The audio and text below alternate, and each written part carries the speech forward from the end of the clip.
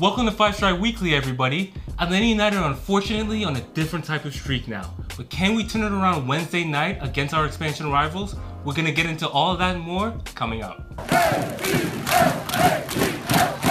Welcome to the show, 5 Star Fam. I'm AJ, this is Mark. And wherever it is you get your pods, subscribe, share, and leave us a good rating.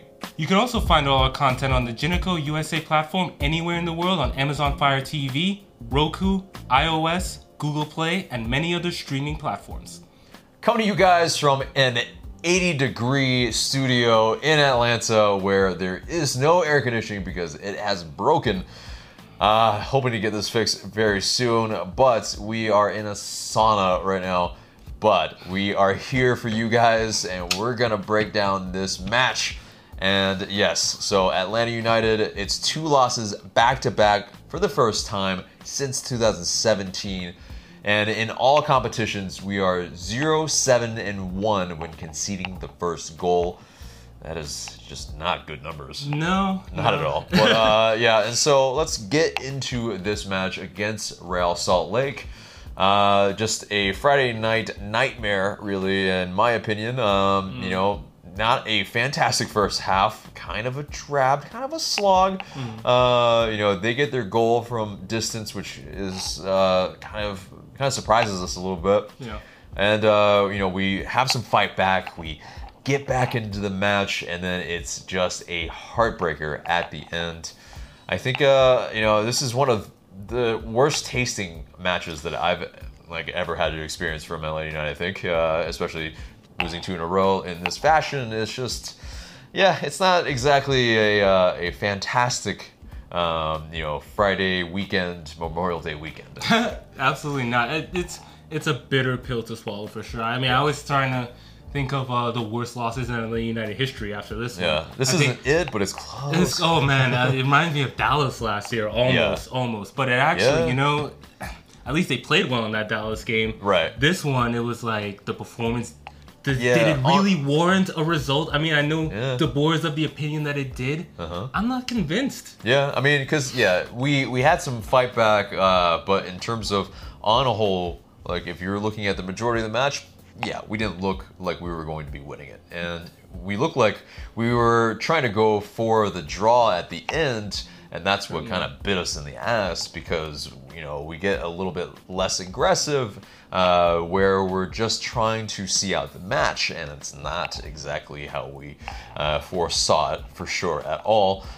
We thought a match that's a little bit more back and forth would be a little bit more conducive to us, but I think it comes down to the fatigue, lack of legs, all that travel back and forth from the MLS scheduling gods or devils, I would say even. It's just, you know, it's terrible in terms of on their legs so far. They look dead. Yeah. Absolutely dead.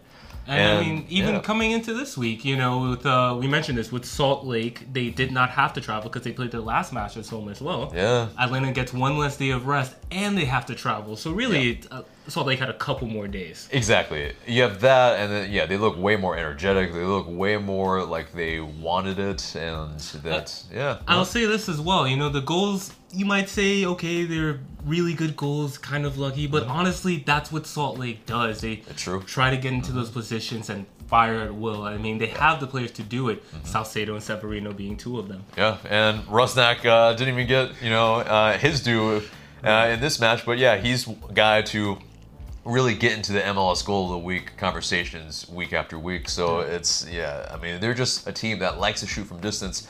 And we'll see if that's something that is a weakness for Atlanta United. It seems like, at least in this match, it looks like it was or something. But getting into this match, at least from the start, you saw a little bit of rotation. Nagbe moves into the 10 role. You have Pereira coming in for his MLS debut start. And then, I mean, and that's for Tito, of course. And then I think it was Parky coming back in at left back. I mean, it wasn't a ton of rotation, and that's where it's kind of... Oh, and Escobar, of course. Sorry, no. So it was, Parky in for Escobar. Yeah. Try to do this from memory, guys. Sorry. And, so it was kind of a different looking 11 in that sense where you didn't see a lot of flow from the team because not only just legs, but the familiarity with each other. I think Pereira from the start, it gives a different look from that left side, and also Nagbe, when he is in that 10 role, isn't the most convincing, in my opinion. No, yeah. I think this was more of a 3 central midfielders setup more than anything, especially the more way like a 4-3-3, Nagbe. yeah. Yeah, because Nagbe's not a true 10. Yeah. You know, he makes those line-breaking passes. You know, he can get the ball to the guy who makes the assist or makes the play, but he's not necessarily going to be that playmaker. And I think you saw that. You know, and he's a deep lying playmaker more so, I think, and a guy that can, always be available between the lines. But in terms of that final ball, it's just a little wanting a lot of times, and that's where it's difficult. I think in this match, Nagbe and Pereira don't really kind of link up a ton. It's Pereira and Joseph. Like, there's not a whole lot of connection there. Gressel, I think, is absolutely knackered at this point. Yeah. No legs, and you could see that already when he came in against Vancouver Whitecaps. Yeah. I mean, it's just one of those things where, like, my man needs a rest. Yeah, like, I mean, he has 2 goals and 2 assists, and he's been stuck on those numbers for a while, and I think it's because of that lack of rest and kind of guys to be able to sub in for them. And is that an indictment on Frank de Boer, or is it an indictment on our roster, or is it an indictment on the players? You know, it's yeah. I mean, like, going back to the starting lineup, our top 3 creative players are Ezequiel Barco, Tito Villalba, and Pity Martinez. Yeah. And none of them were, well, Pity was available, he comes in, but he did not start. And that's understandable. Right. Because he's played a lot, and it's unfortunate that Tito got hurt. Right. But at the end of the day, when you're missing all of that creativity, I think it showed up. I mean, the final count of shots from open play was 14-7. Yeah. You know, like, when does Atlanta United get doubled up on shots? Not often. Exactly. And so, they're working us around the park. They're, creating their shots almost at will, and we can't do anything about it. We are chasing shadows. We are giving them way too much space right near the D. It's just, kind of uncharacteristic things. I think it's that product of fatigue. And I mean, with that, with their first goal for RSL, it's a shot from distance from Bofu Saucedo, and Saucedo. I mean, it's one of those shots that Lorenowitz, he's not close enough. He's not closing him down, and then between he and, I believe, LGP, there's a miscommunication, and Saucedo just gets an open look. And Guzan, I mean, yes, I feel like it's one of these things, and I think I'm gonna, bang on him a little bit about this.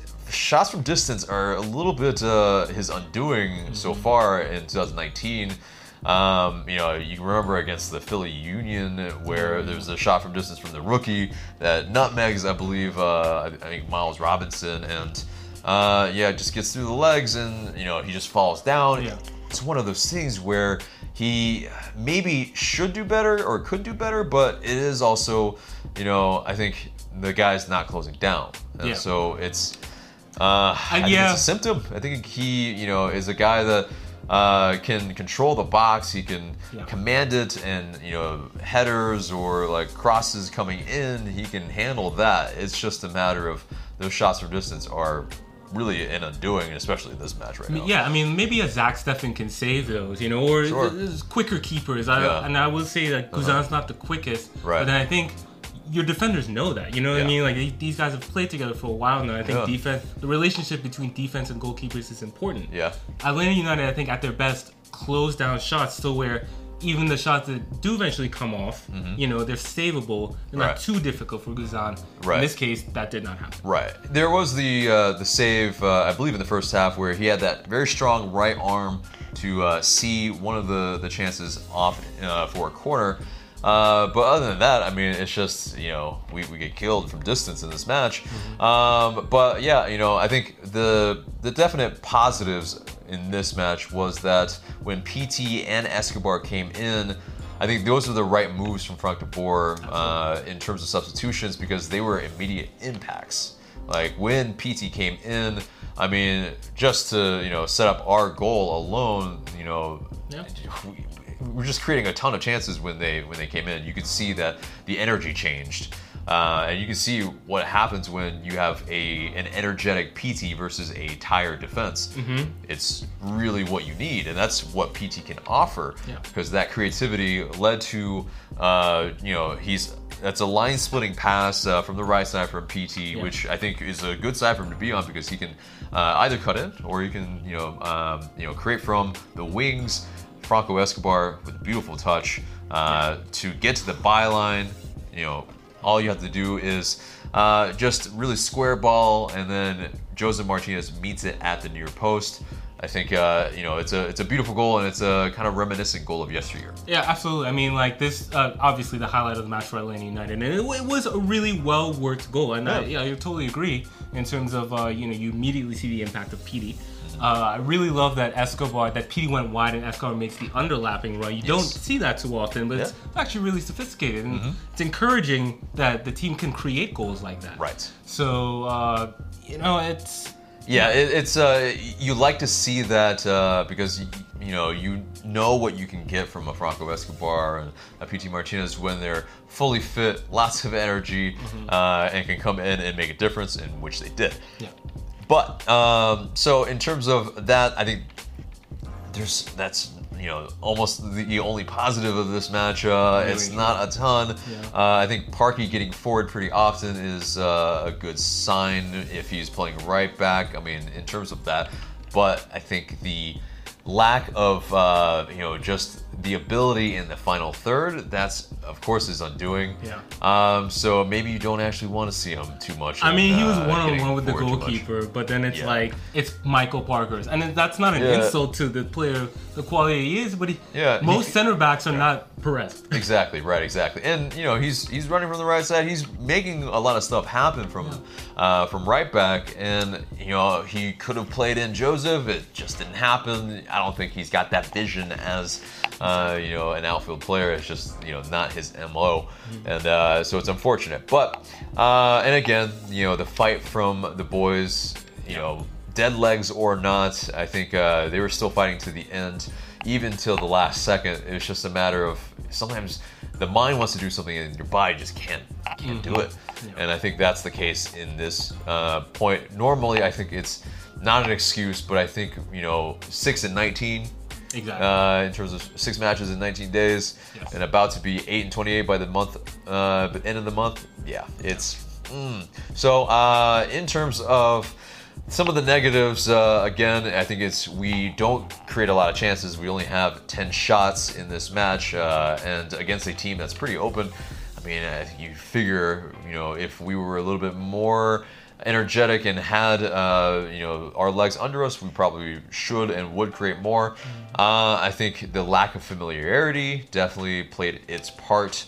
It's just also Eric Remedi kind of had to single him out a little bit in this match. Not his best match. Yeah. I mean, and he's made himself so important to the team since he's come in. So when he doesn't play well or he's not playing, it sticks out. Yeah. He's not connecting a lot of passes in this match. It's they're not closing down very well. He's not really pressing. It's just not his best match for sure. No. It's a symptom of this fatigue, I think. So. And I think for Real Salt Lake also, like, they were just really, really good at creating those shots from distance that just really hurt us, and something we couldn't control. Also, another part is the referee maybe could have whistled a little earlier. Jair Marufo, it's like the end of the match. It gets to essentially we had 3 minutes of stoppage, and it's like essentially 3 minutes to 30 seconds gone, and it should have been called. Essentially. Yeah, I mean, because it's tough, and so that type of match, it's you want it to end when the final whistle should be called. It's because referees do give some some leeway when the team is on the attack. But then it's like, when did that attack really start? Right. Yeah. And that's the issue, I think, as well. I mean, yes, we didn't close down well enough. So in their second goal, let's break it down. It's essentially Savarino, like, he gets the ball when essentially Darlington Nagbe, he's not closing down my man in the middle, and he basically finds him without, Nagbe really cutting off any passing lanes. And, LGP has to come out. Yeah. It's not arguably his man, and he gets kind of beat for, dribbling and pace, and yeah. Honestly, LGP was on him when he released the shot. That was he wasn't in front of him, and I think that's the issue. Yeah, but it's lack still of legs. Yeah, exactly. But even to pull that shot off with someone like kind of next to you like that, it is a quality goal. I think absolutely it is. Yeah, and I think part of the issue here is the approach. At the end of the day, when you try to hold out for a certain result, this is what can happen. Exactly. Like the announcer is even, God, these announcers, we haven't gotten to that yet. That's the biggest negative. But anyway, going from there, everybody's expecting a shot almost at this point. It's like you don't have anything to lose. Yeah. Like it's, pretty much counting down. I mean, take a shot, have a shot, yeah. And Guzan, he can't do anything about this, but it is, another shot from distance that gets him, and I think it's tough, but it's something that is starting to be symptomatic, and I hope it's not something that is a really big pattern in this season.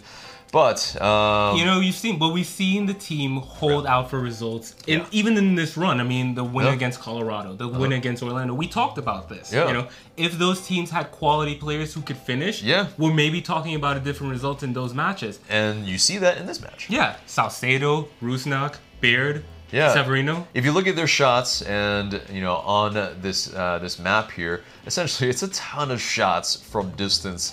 And, at least it's, 6 of them from distance, maybe 7. They were testing us all game from distance. Yeah. It's, something that they were targeting for sure. And it's tough. I mean, they maybe found a weakness of ours that, we aren't able to deal with, especially with dead legs. And, so you have not only that, but let's get to these announcers. Dear God. I mean, these two on Unimas, on Twitter, it is horrid. Just Loretta Wicks. You've got, you've got that. You've got every single name just kind of like, just a little, it's extra. It's just so much extra. There's a lot of extra that goes into. I mean, the final goal. No. No, it's not a goal. That's a golazo. I wanted to just murder them, but because I think our good buddy Payson Swin had on Twitter. You tweeted something to the effect of like, that glimmer of hope where the announcers say, that's not a goal. Like, could this be offside? Like somehow magically something else is like maybe VAR to the rescue. And it's like, no, it's a golazo. It's like, murder yourself. But anyway, so with this, then let's get to the post-match quotes. We're having a little fun at the announcer's expense because that's all we can do when such a drab result happens. And again, I apologize for no fan cams and a player ratings video or something like that after that match. It's a Friday night. It's 6-19. It's been a grueling season, so I very much apologize. We will all be trying to do better, of course, but so we got you. Yeah, but we got you going forward, fam. But let's get into the post-match quotes, and one of the most notable things that Frank de Boer said, I'll let you read it. I mean, it's very interesting, I think. I think so, yeah. It wasn't in front of me. I had shouted, make a foul, because they were trying to escape, and we have to recognize that in that moment. We still didn't do that, and they kept on going. Every time it's like a domino. It just drops, it goes, and every time we are too late. Of course, you can say it's a good goal, but it cannot happen. We have to make the foul much easier on their half, and then we can settle back behind the ball. Then it's no problem. It really was the last second they scored that goal, and we can blame ourselves for that. Yeah, I mean, it's something where they should have fouled earlier, and if it was, I mean, I think some of them were arguing that the chance that they could have gotten from a free kick might have been just as dangerous, and you see how good they are at shooting from distance. But I think it's the last kick, essentially. Like, you try to stop the match, essentially. Especially when the ball was on the wing, like before Nagbe engages him. Like, that would have been a good place to foul, because then they have to play in a free kick that they have to maybe find a head. Atlanta is decent at defending those situations. Yeah, our set piece defending has been really, really good this year, much better than in years past. So at least in that regard, that's been an improvement for us this season. But and in terms of talking about some of the players, in terms of Dion Pereira, and it was his first MLS start, of course. Frank de Boer said that his start, he thought he did really well, that it was a hard match and that he had to cover a lot of work, but I think he did really well, and he can be proud of his performance. I think generally on a whole, without having really affected the match too much, he was, maybe left wanting a little, but I think he brought some energy to that left side, something that we needed. But, I think all in all, it's that lack of familiarity that kind of plagued this match. I think so. Yeah, I'd like to see Pereira alongside a PD or a Barco. Yeah, exactly. Where he's not... There's continuity. Exactly. And where he's not dependent on for creativity. Maybe he can be a little more direct. Right. I think that's the role.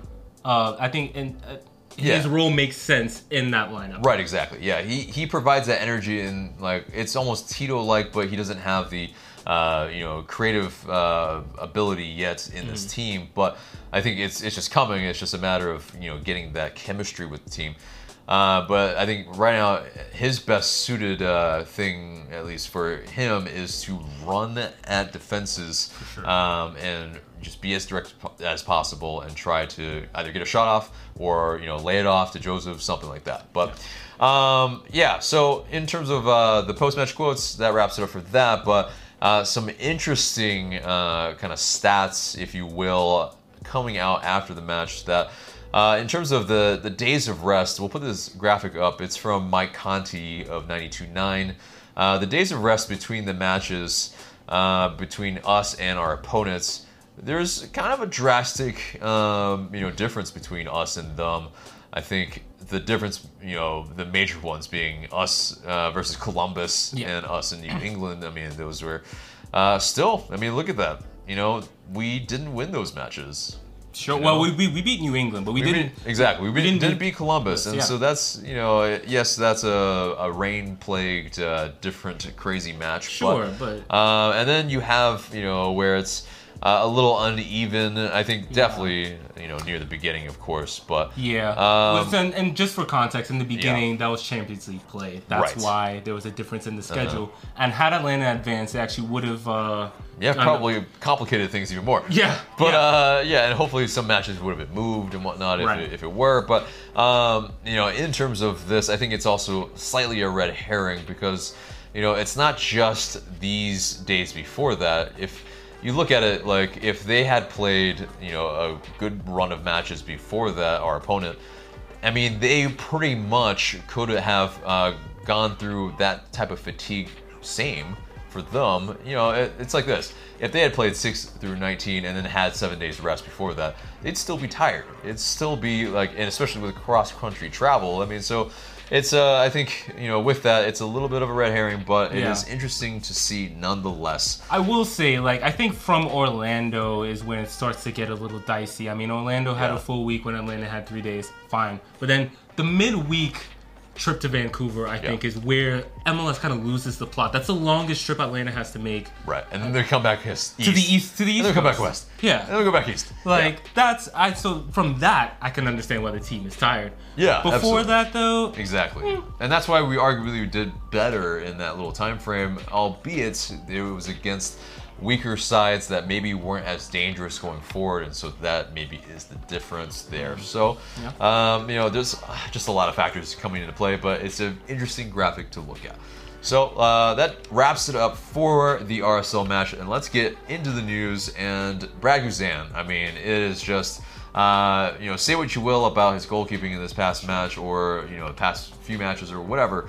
I think though, still, this guy is a stand-up citizen. Absolutely. He just moments after the match, he gets with the unified team. He's still rah-rah, hands in, and they're all just fighting for the same cause. And I mean, just to be able to, almost forget that. Yeah. Not that you want him to forget that, but it is, you see how good of a person he is. Exactly. In the moment, yeah, I think it's forgivable, and I think it shows that Guzan's really enthusiastic about this project and the unified team. I think it's fantastic that somebody who's kind of the face of the club, really and truly, takes such interest in this.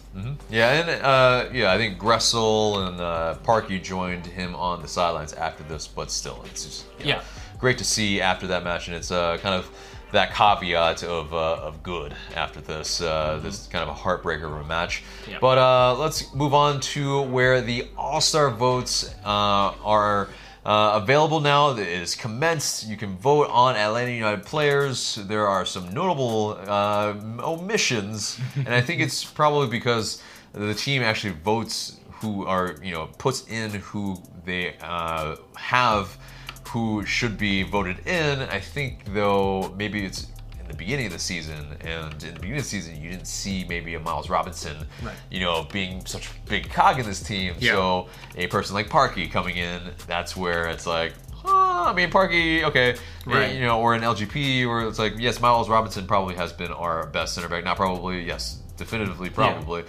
But I think in that sense, it's like, it is a travesty that Miles Robinson doesn't get kind of the vote.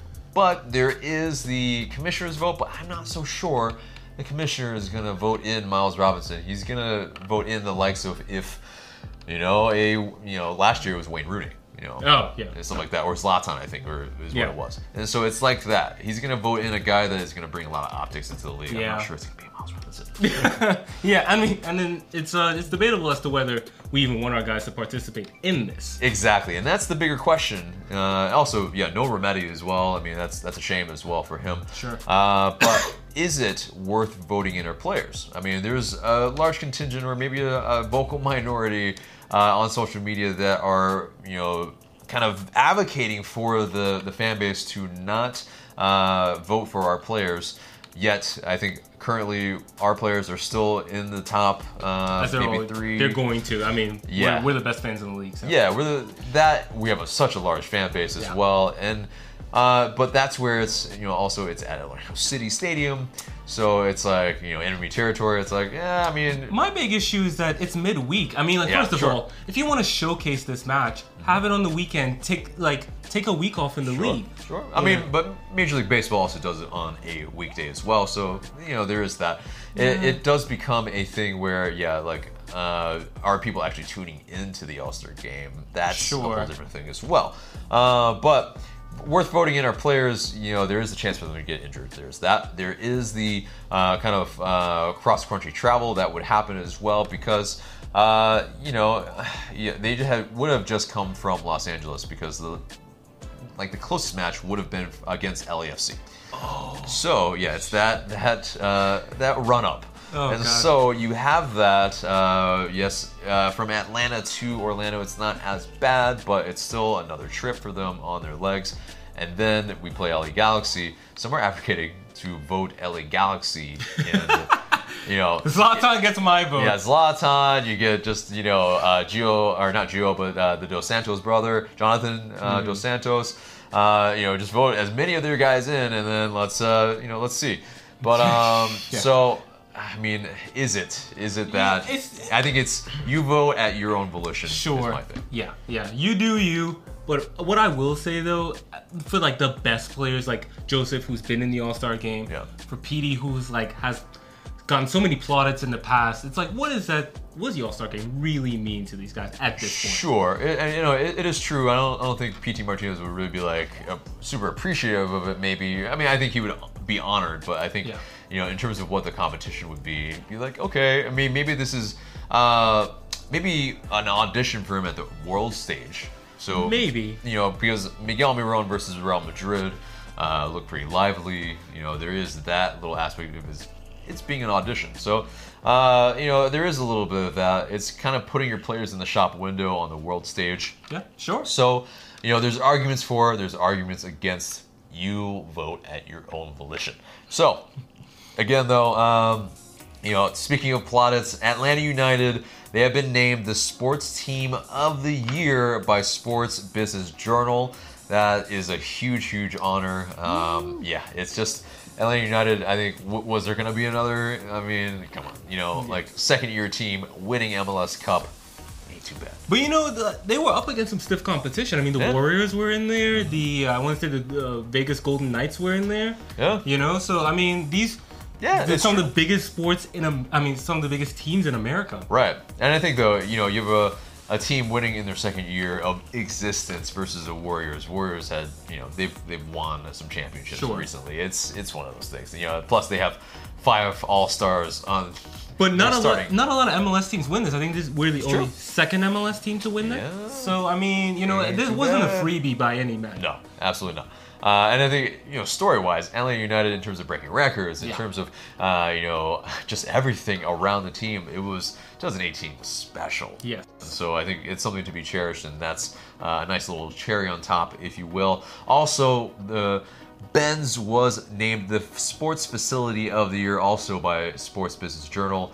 Also, a big congrats to everybody who is a part of Mercedes-Benz Stadium, because, yeah, it's a top-class facility. They essentially make it as amenable to anybody that is inside the stadium. You know, it's just so many things that you know, you want, they have. Yeah. You know, if it's, you know, fan-friendly pricing for food, if it's you know, not a bad seat in the house. Yeah, honestly. Exactly. You know, you have that. You have the massive Halo board that gives us just a fantastic view of a lot of things if we need it. Yeah. It's just I haven't gotten tired of it. Yeah, it's a first class facility, and yeah, I mean, it's I'm glad to be at the Benz for sure. I know there are some people that are, you know, still wanting to go back to Bobby Dodd, but you know. No. Hey, do you want to play in 96 degrees? Exactly. Do you want to sit in 96 degrees? Yeah, I mean, we're already doing this in 80 degrees. Yeah, I know. Weather in here. Oh my God. Yeah. So, but you know, we're powering through right now. Yeah. But we love you. yeah, exactly. And so also, you know, there is the Campeones Cup that has just been announced in terms of the date. It's August 14th, and we will be playing the winner of Liga MX. It's kind of complicated, and you know, we can maybe explain it at a later date when it gets closer, because even if we explain it now, you guys are gonna forget until August anyway. You know, it's just like the Campeones Cup. Essentially, it's the, you know, winner of MLS and winner of Liga MX facing off against each other. And beyond that, that's pretty much what you need to know.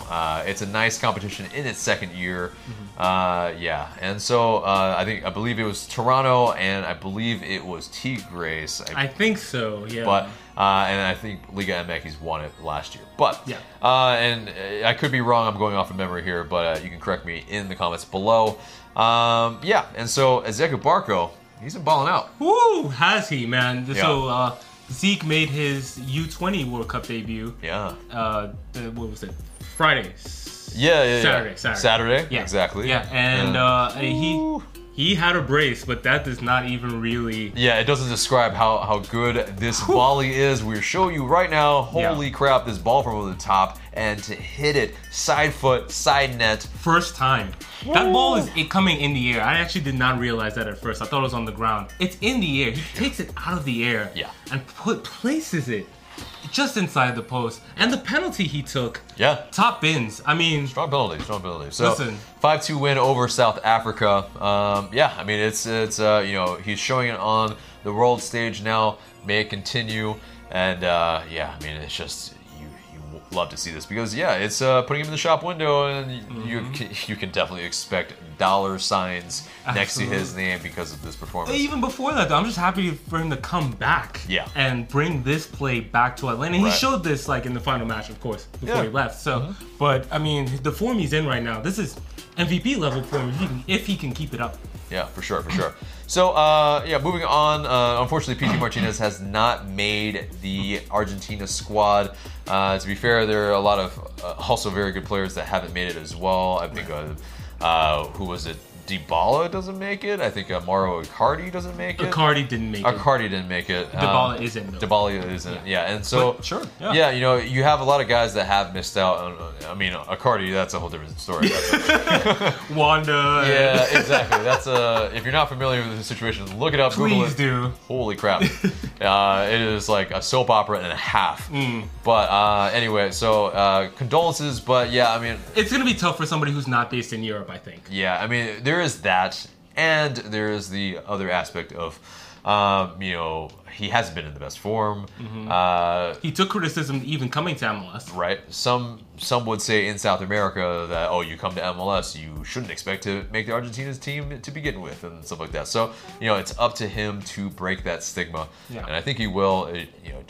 It's a patience game with PT Martinez because, I think clearly the talent is there. We've seen it. Yeah. Exactly. It's in spurts, and again though, with the PT Martinez, he's not ever going to be a Miguel Almiron. Right. Don't expect him to track back as much as Miguel Almiron does. Or be as physical. Exactly. He's that classic number 10 that he's just not going to track back. He's gonna maybe be a passenger on some matches, but when he has that moment of magic, oh boy, is it good. Yeah, and I'll roll back a little bit what I said. I think he's shown a little bit of physicality, being able to ride challenges and so on. But yeah, in terms of tracking back and, putting in tackles and so on, that's just not who he is. And we don't want him to not be who he is. Yeah, exactly. I mean, yes, if he can add a little bit of work rate, that'd be awesome. But, to expect that, there's enough players on this team who can do that anyway. Yeah, exactly. So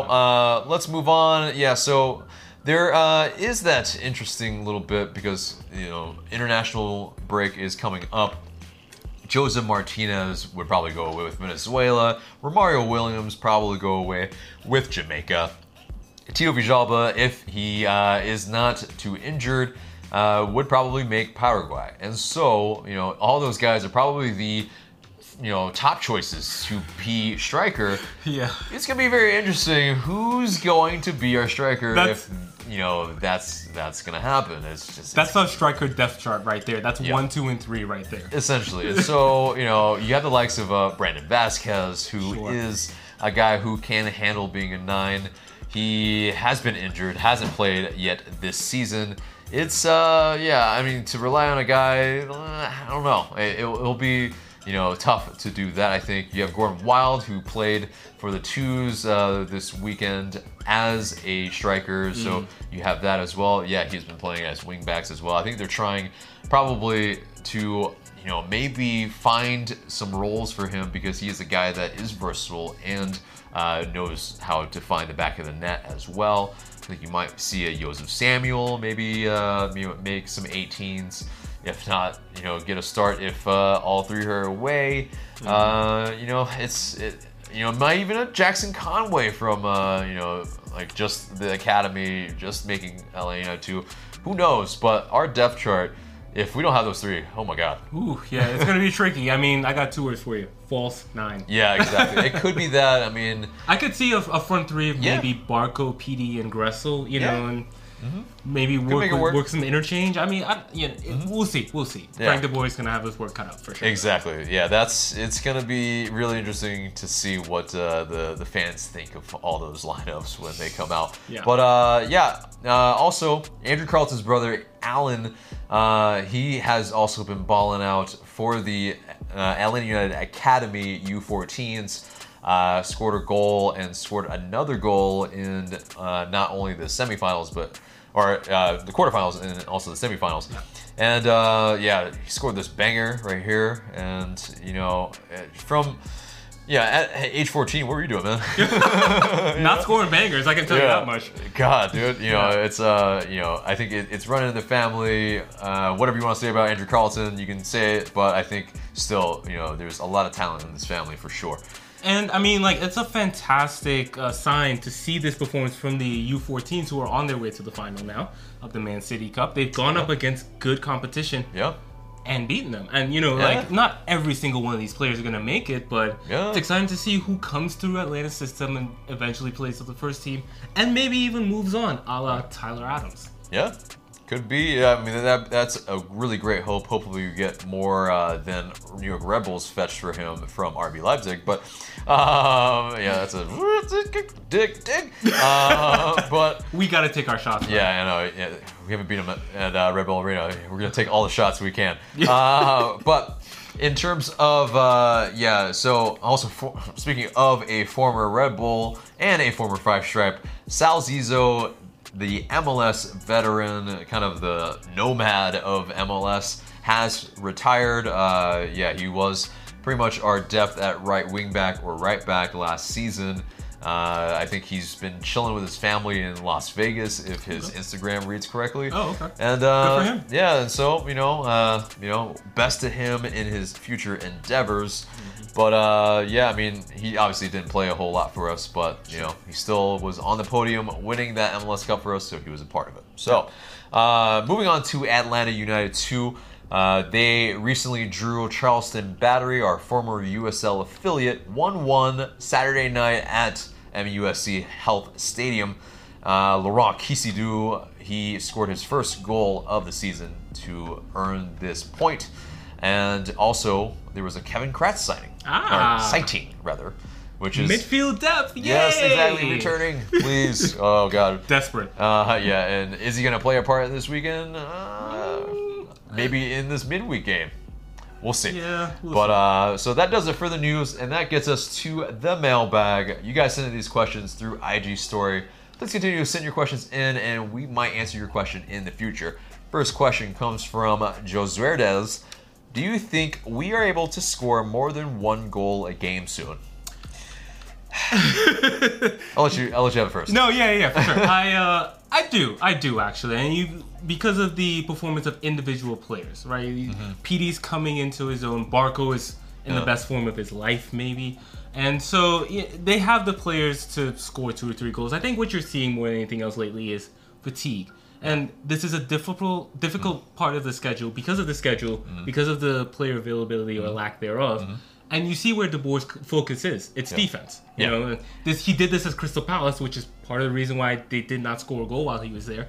But, and you heard him talk about that goal and, what they should have done. He's obviously a defensive-minded coach. Yeah, he's a former defender. I mean, it makes sense. Yeah. I think that's kind of the crux of it is that, I think gone are the days where we win 4-3 or 3-2. Exactly. It's more of a grind-out 1-0 type of win, which, I mean, it's difficult. I mean, I think it's part of that, though.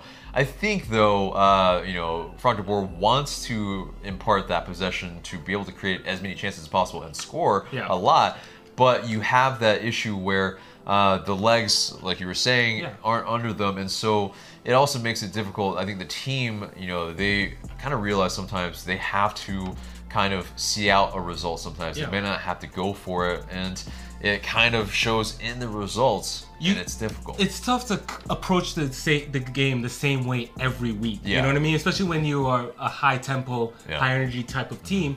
Sometimes you just can't bring it. Not the same way, physically. And I think, although, unfortunately, it's more often than not, though, the team hasn't been scoring, a ton of goals. I think it's not for the lack of chances most of the matches recently. It's for the lack of finishing, and it's definitely confidence and the conviction in front of goal that's been lacking sorely. And I think it comes from a little bit of the setup and the system early on where we were a little bit more defensive, and it's maybe putting that just proverbial handbrake on these players even when they're not even meaning to. But I think once the full team's back and we're rested and healthy, it'll be Atlanta United like old. Hopefully. I think we all would love to see more goals. And if we can keep these shutouts going too, that'd be fantastic as well. Yeah. Next question comes from Just Call Me Doll. Is it time to take Guzan out and give him a rest?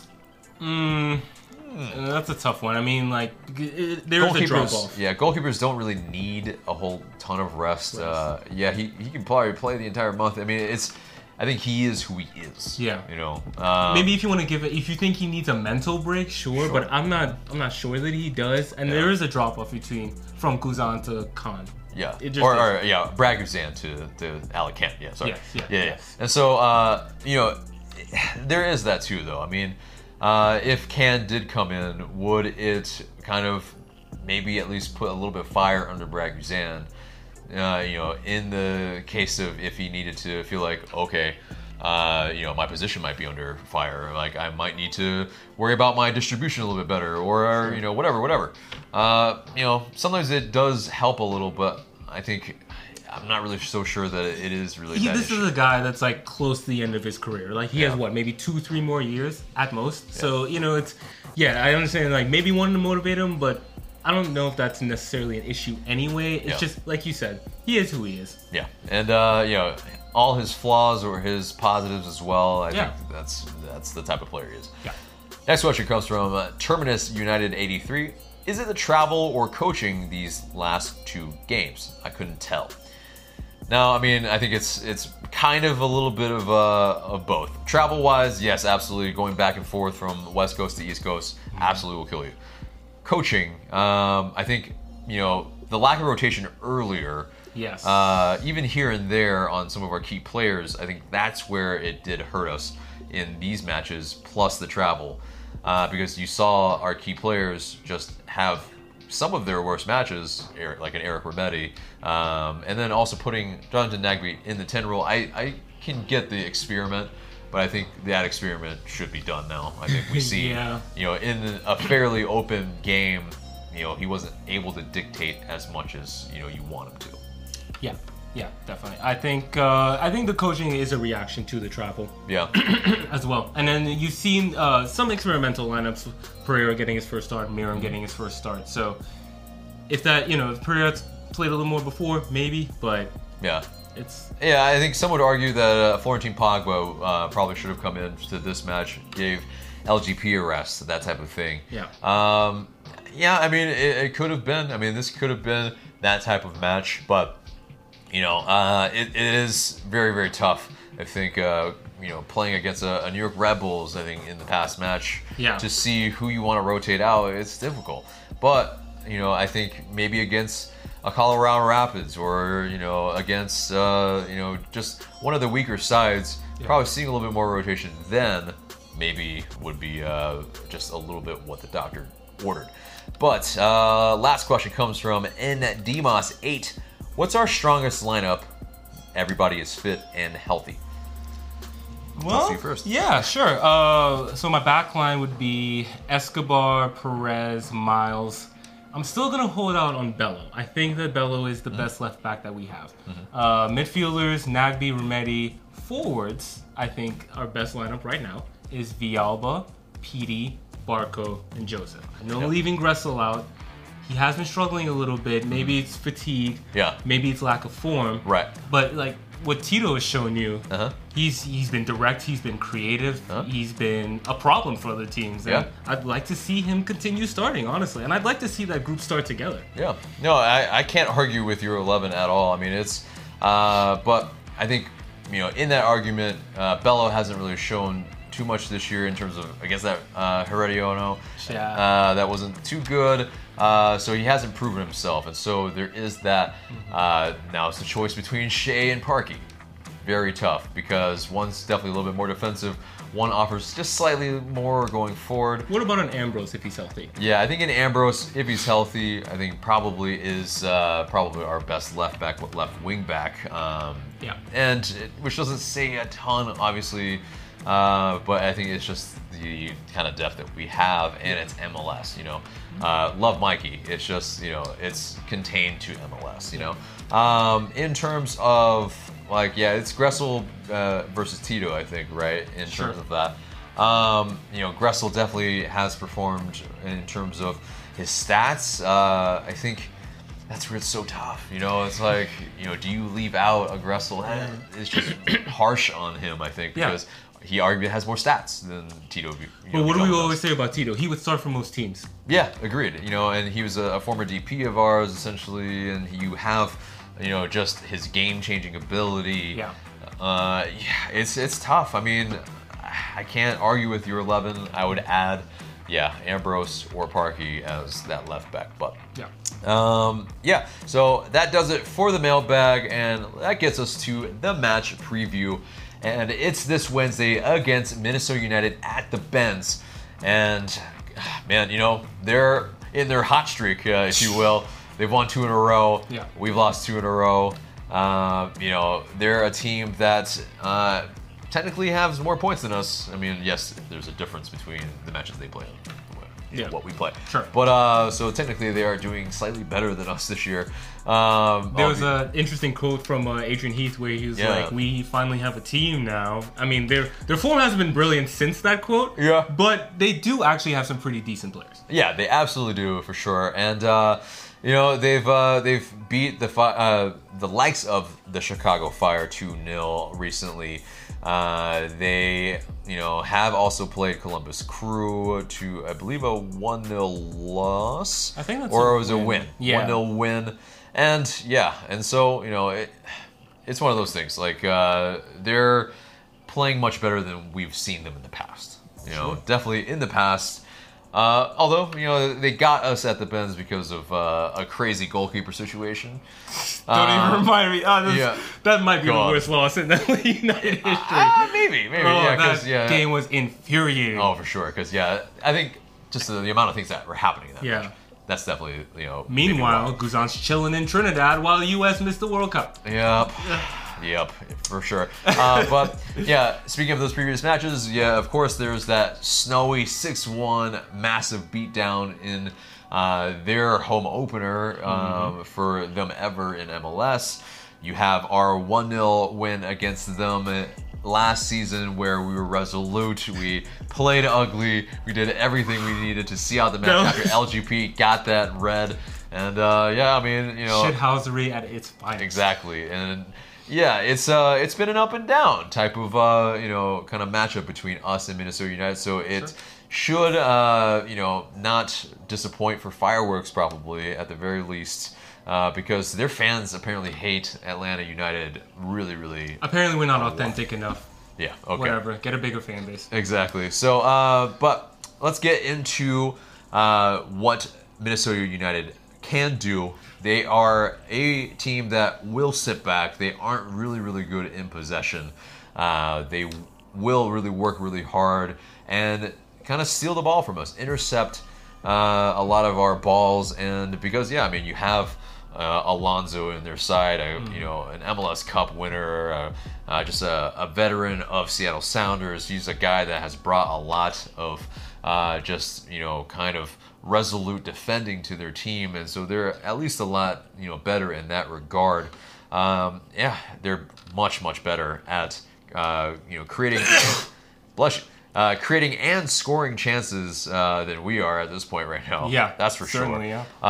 And so it's something that we will have to deal with because if they get their chance, they're going to take it. Yeah, I mean, this sounds like a classic counterattack style kind of approach, and I think the match sets up well for them in that regard. Yeah, especially us at home. Exactly. We've seen this time and again, teams come in, sit back. It's a nice open playing field. You can get out on the break. Right. A player like Darwin Quintero, which, like, if he played for Seattle or Portland or whatever, he would have a much bigger profile in this league. He's very good. I mean, the goals he's already got a decent profile. Yeah, exactly. Yeah, exactly. And so, he's a guy that you absolutely have to watch for them. He's got 5 goals, 3 assists, and 12 appearances already this season. He's definitely their danger man for sure. He plays pretty much across their front line. So, he's a guy that you just have to, either stick a Eric Remedi or a Jeff Larentowicz on and really hope that he can contain him. Another guy is Iko Parr coming over from Sporting Kansas City. Sure. A guy that Sporting Kansas City are definitely missing, I think. Yeah. And he's a guy that just is a boss for them. Yeah, I think, it's kind of a controversial move, spending a lot of money on a defender, but it's worked out for them so far. Yeah, definitely. I mean, so he's got 2.2 tackles per game, 5.9 clearances per game. I mean, he is doing work in the back line. And you also have Jan Gregus, a defensive midfielder for them who is a guy who's probably a guy that likes to dictate things from midfield. He's already got 3 assists from there, sitting next to Alonso. I mean, he's a guy that, you have to also contain him. I think, if it's a PT that's starting, you have to see if PT can, sit on him a little bit. Yeah. At least be in his area. Yeah, I think Alonso and Gregas are going to be hugely important, especially for how they're going to approach this match. Most likely conceding possession. Yeah. You need that solid base, the 2 midfielders sitting in front of the defense. Yeah. And, Gregas has shown that he can create from that position. Yeah. If it's a ball over the top for Quintero, I mean, it's just like, it's something that we need to look out for sure. Definitely. Which gets us to some of the keys to this match for us. And definitely, it's been our Achilles heel this season, I think. It's safe to say that now. It's finishing our chances. Can we do it? Like, whatever we create, we have to be icy cool in front of goal, and so far we haven't shown it. Yeah. And it's the first time we've lost back-to-back for a long time. Can we get on track? And you don't want to see a 3-game slide, and so this is very, very important to get us back in the right direction. Yeah. Can we do it? So, all the, knowing that they're going to be a little bit more sit and counter team, what are we going to do with all that possession? That's going to be hugely important. Yeah, I mean, this is really the type of game that tests a possession team. Yeah. The team that is going to sit back but also look to hit on the break. Yeah. Like Atlanta United have to keep the ball well, have to move the ball, but also be vigilant defensively. I think this is going to be a tough matchup. Definitely. Yeah, it definitely will. And, will more fatigue catch up with us? Yeah. Yes, there are slightly more days. There's 4 days of rest this time, which theoretically should be a little easier. And PD and Escobar did not start. Right. So, yeah, that right side, if they will try to cheat over or at least, play to the right side a little bit more, will be somewhere that we could look to exploit. Maybe we can, and maybe we can combine a little bit on that side. And so let's get into some of these match facts for this match. Minnesota United, they have conceded at least 2 goals in 19 of their last 22 away matches. That's an interesting stat because it really kind of helps us in this regard. So, it means they're probably a little bit better at home, but, in terms of on the road, they are likely to ship some goals. And I think Atlanta shown that they need to score that first goal, especially with the style as it is now. Right. Makes it so much easier to control the game and catch teams out when they come out. So, that first goal for Atlanta is going to be huge. Yeah. And then that there have been under 2.5 goals scored in Minnesota United's last 5 games. Also very interesting to note. And Atlanta United are undefeated in 18 of their last 19 home matches in MLS. That's, of course, going back to last season, the postseason run, MLS Cup. Yeah, so, we're still pretty stout at home.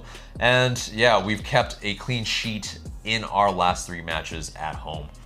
Some good things to note. We'll see if we can keep that up. Sure. So, in terms of some of the injuries for Atlanta United, we talked about Kevin Kratz coming back into training. Brandon Vasquez has come back into training. Of course, George Bello is out still long term. So, and largely on the whole, everybody else is pretty much healthy. Of course, Ezequiel Barco is away, as you may know. And so, that gets us to our predicted starting 11 for this match to get a W. What do you think is going to happen? Or what do you think front to board is going to happen? Let's go through the lines together. Yeah, right? Sure. Yeah. So, Brad Guzan, obviously. Of course. Between the sticks, who do you have as your right back? Escobar. Yeah, definitely coming back in. Yeah.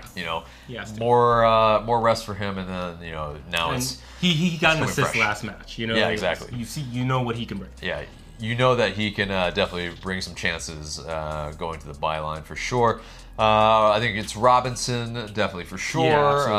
Yeah, he got a rest recently, so I don't think you're gonna see him rest too much. He's 22. He's fine. Yeah. Now, who's the left center back? That's where it's interesting. Who do you have? I have Perez, and just a little preview. I have mostly a strong lineup because they're on a 2-game losing streak. I think De Boer and the team will want to turn this around. Yeah. I think they're going to go with their first choice defense at least. Yeah. I think it's Pogba coming in, who did really, really well against Vancouver Whitecaps. I think LGP, you could see a little bit of his heavy legs against RSL late in the match. I think he hasn't gotten a rest at all during this run. I think this is the match that you see him get that rest. And Pogba can, and looks good on the ball in that left center back position. I know a lot of you are still saying he should play left back. I just don't think you should do that in an MLS match unless you see him like come in when we're up. And you just see him, try to bomb up and down the left side or something like that. Yeah. I don't know if he has the legs for that, but if there is a moment to do that, we'll see. Left back wise, who do you have? I got Shea. I think he's the easy first choice left back right now. I don't think he's been bad. Yeah, and it's been going back and forth between Parky and Shea. Yeah. It's difficult to call, I think, but yeah, Shea, I think for me as well. He does. Just have a little bit more and better service from the left side than Parky does. And I don't think that, you're going to see as much of a need for kind of the defensive side of it because Minnesota United's going to sit back as much. Right. So you need a guy who can try at least to. But at the same time, he can run back. Yeah. Because in case Minnesota gets on the counter. Right. Now he isn't like the most speedy guy, but yes, there is that. But so in the middle as well. Now then, I think we're both in agreement. Nagbe. Nagbe, yes, absolutely. Yeah, I think you need a guy to control the possession in this match when we are definitely going to control a lot of possession. Yeah. So you want that guy who can break the lines when we are. Nagbe playing his natural position. Yes. Right. Yeah, exactly. And that's okay. Also, where we differ, I think, who's going to be next to Nagbe for you? I think it's Remedi. I think you want a midfielder who's going to cover a little more ground in this match. Maybe someone who's going to mark Quintero. And you've seen how De Boer has used Remedi. Remedi actually is important to the possession play as well. He will sometimes collect the ball from Guzan. Yeah. So I think you see Remedi and Nagbe pair. Yeah. Okay. I think Remedi not playing his best match last against RSL. I think you have Jeffrey Lerwitz. He's got his legs under him, I think, at least a little bit, more so than Remedi, because you have to remember, Remedi just came back from that head injury. Right. I think, Jeff can do a job on Quintero. It's just a matter of how well is he going to be able to do it, because, you saw him not really close down too well last match, but, and Quintero, he can, chip it. He can shoot a little bit from distance. I mean, I think, the wily veteran in Jeff Lerwitz is our best bet here. Sure. But, moving on into the attacking midfielders. Let's go with the left midfielder first. What do you got?